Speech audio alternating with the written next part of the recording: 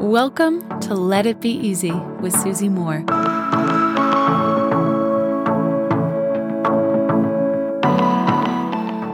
Okay, my friend, I'm revealing to you one of my odd television habits that, oh my gosh, I get so sucked in.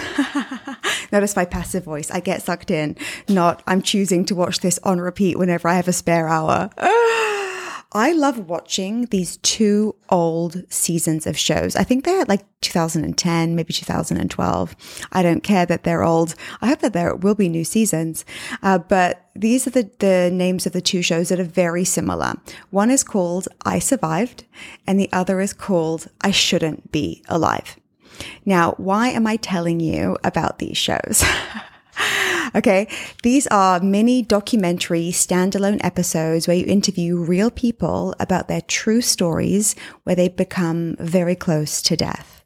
And these stories vary. Sometimes it's being the victim in a bank robbery, right?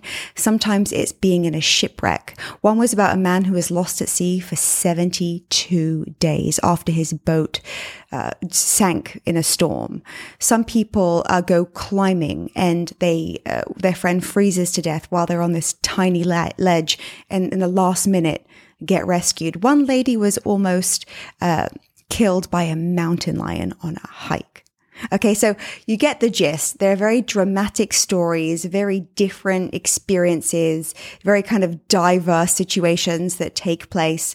The only commonality being that the person in the documentary, or maybe multiple people, they were very close to death. Plane crashes, endless, right? You get the context.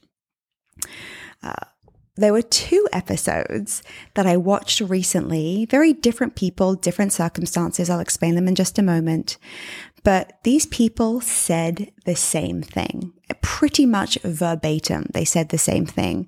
And although the other people that I watched in the other, mini documentaries didn't say these exact words, the sentiment also feels palpable somehow based on the actions that they took. So one was a young girl who went to hike the Grand Canyon maybe 20 years ago, and she was alone, apart from with her dog.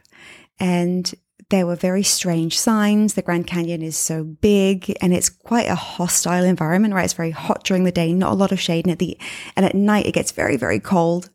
She mistook a path, took a series of wrong turns, and she was in the Grand Canyon, lost, without water. She found this meager water supply for 12 or 13 days. So she was dehydrated. She had no food. She didn't see a single soul. And she was just out there trying to survive. The other was a story about a man who went on a fishing trip with a friend of his in Mexico, and the guide accidentally took them to another side of an island, and they ran out of gas. And so the boat that normally would come and pick them up couldn't see them. After a search party was sent out looking for them, they declared these men dead after a week. Whereas they were shored up on a small, once again, hostile island, no water, fully exposed, in these very tricky situations. Okay, so there's this young girl in the Grand Canyon. There are these two men stuck on this remote island. It's blisteringly hot. They are on the verge of death from dehydration and overexposure to the elements. And what do? Do they sit and wait for rescue? Initially, yes. They think someone's going to come along. They'll find me. I can just wait here and be patient. You have 1 day of that. You have 2 days of that. Maybe 3 days of that.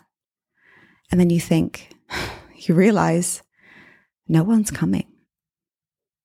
No one's coming. You can't bet on the certainty of anyone coming to save you. My friend, this is true in life. Right? Sometimes we think, gosh, something's not working. I'm stuck. But, something has to change outside of me in order for there to be a shift or an improvement, ensuring my safety and survival. But you know what these two different people did?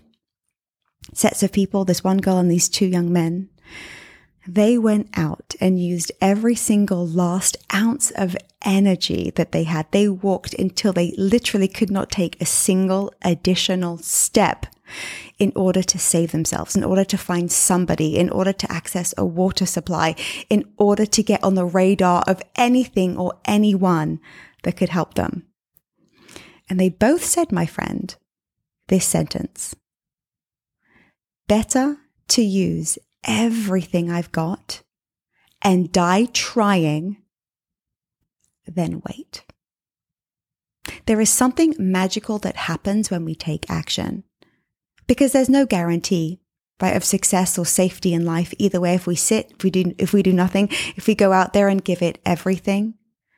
But there is an aliveness, a momentum, a connection to our deeper selves when we take the action. Better to die trying. In those situations, they're extreme. It actually is life and death. But what about this can apply to your actual everyday life? Is it better to be passive and sit and wait? Or is it better to even put yourself at risk, but take the energy, take that magic within you, take that guidance, take your intelligence, take what it is that you have and move forward with it?